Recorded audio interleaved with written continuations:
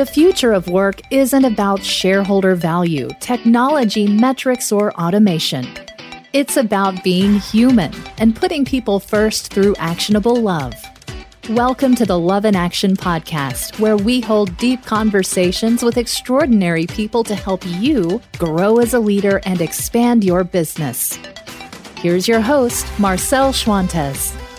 Today, it's just you and me, where I get to reflect on my experiences and share some tips for you to become a better, more loving leader. Thanks for joining me on the Love in Action conversation. Years ago, I was a member of a politically charged executive team with each person pulling in different directions with opposing agendas. I mean, we were a hot mess. Now, while that horrendous experience was short-lived, it gave me a front row seat to witnessing firsthand the leadership styles of each executive. One of them was a prolific visionary with an impressive resume. His Achilles heel, though, was his overconfidence. Wait, check that. His unfettered arrogance.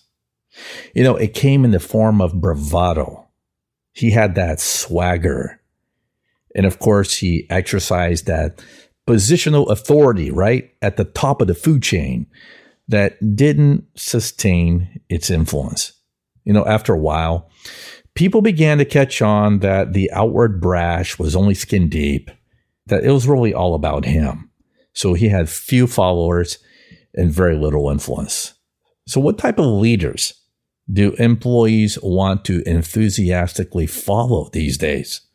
Well, I'm going to end with 4 things that they do day in and day out that make them such good leaders. Number 1, they're not afraid to be wrong. Good leaders, especially good, confident leaders, they take a stand not because they think they're always right and then use that to push their weight around, but because they aren't afraid of being wrong. And, this takes a level of rarefied authenticity these days.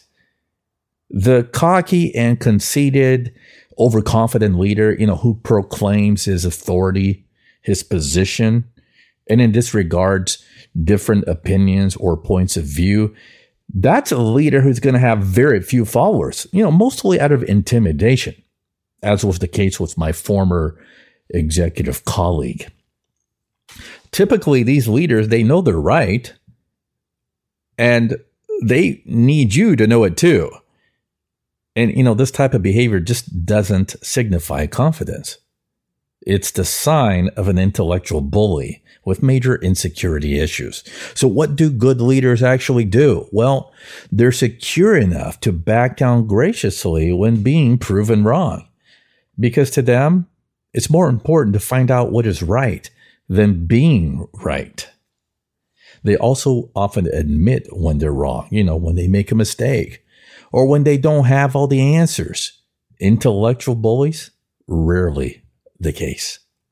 The second thing they do day in and day out that makes them stand out is they listen more than they speak. So you want to hear an insecure leader at work? Just listen to their bragging, which is really a mask that they put on to cover their insecurity. But confident leaders are unassuming. They already know what they think. They want to know what you think. So practically speaking, they allow their followers the freedom to think and be part of the conversation and be part of the solution. So they ask curious questions, lots of questions of their employees, like, hey, how is this done? What do you, the employee, like about doing this part of your work? What are you learning here? And what do you need from me to be better, more productive, more efficient, etc.? Leaders with loyal followers realize they know a lot, and they seek to know even more. And they do that by being curious and listening more than they speak.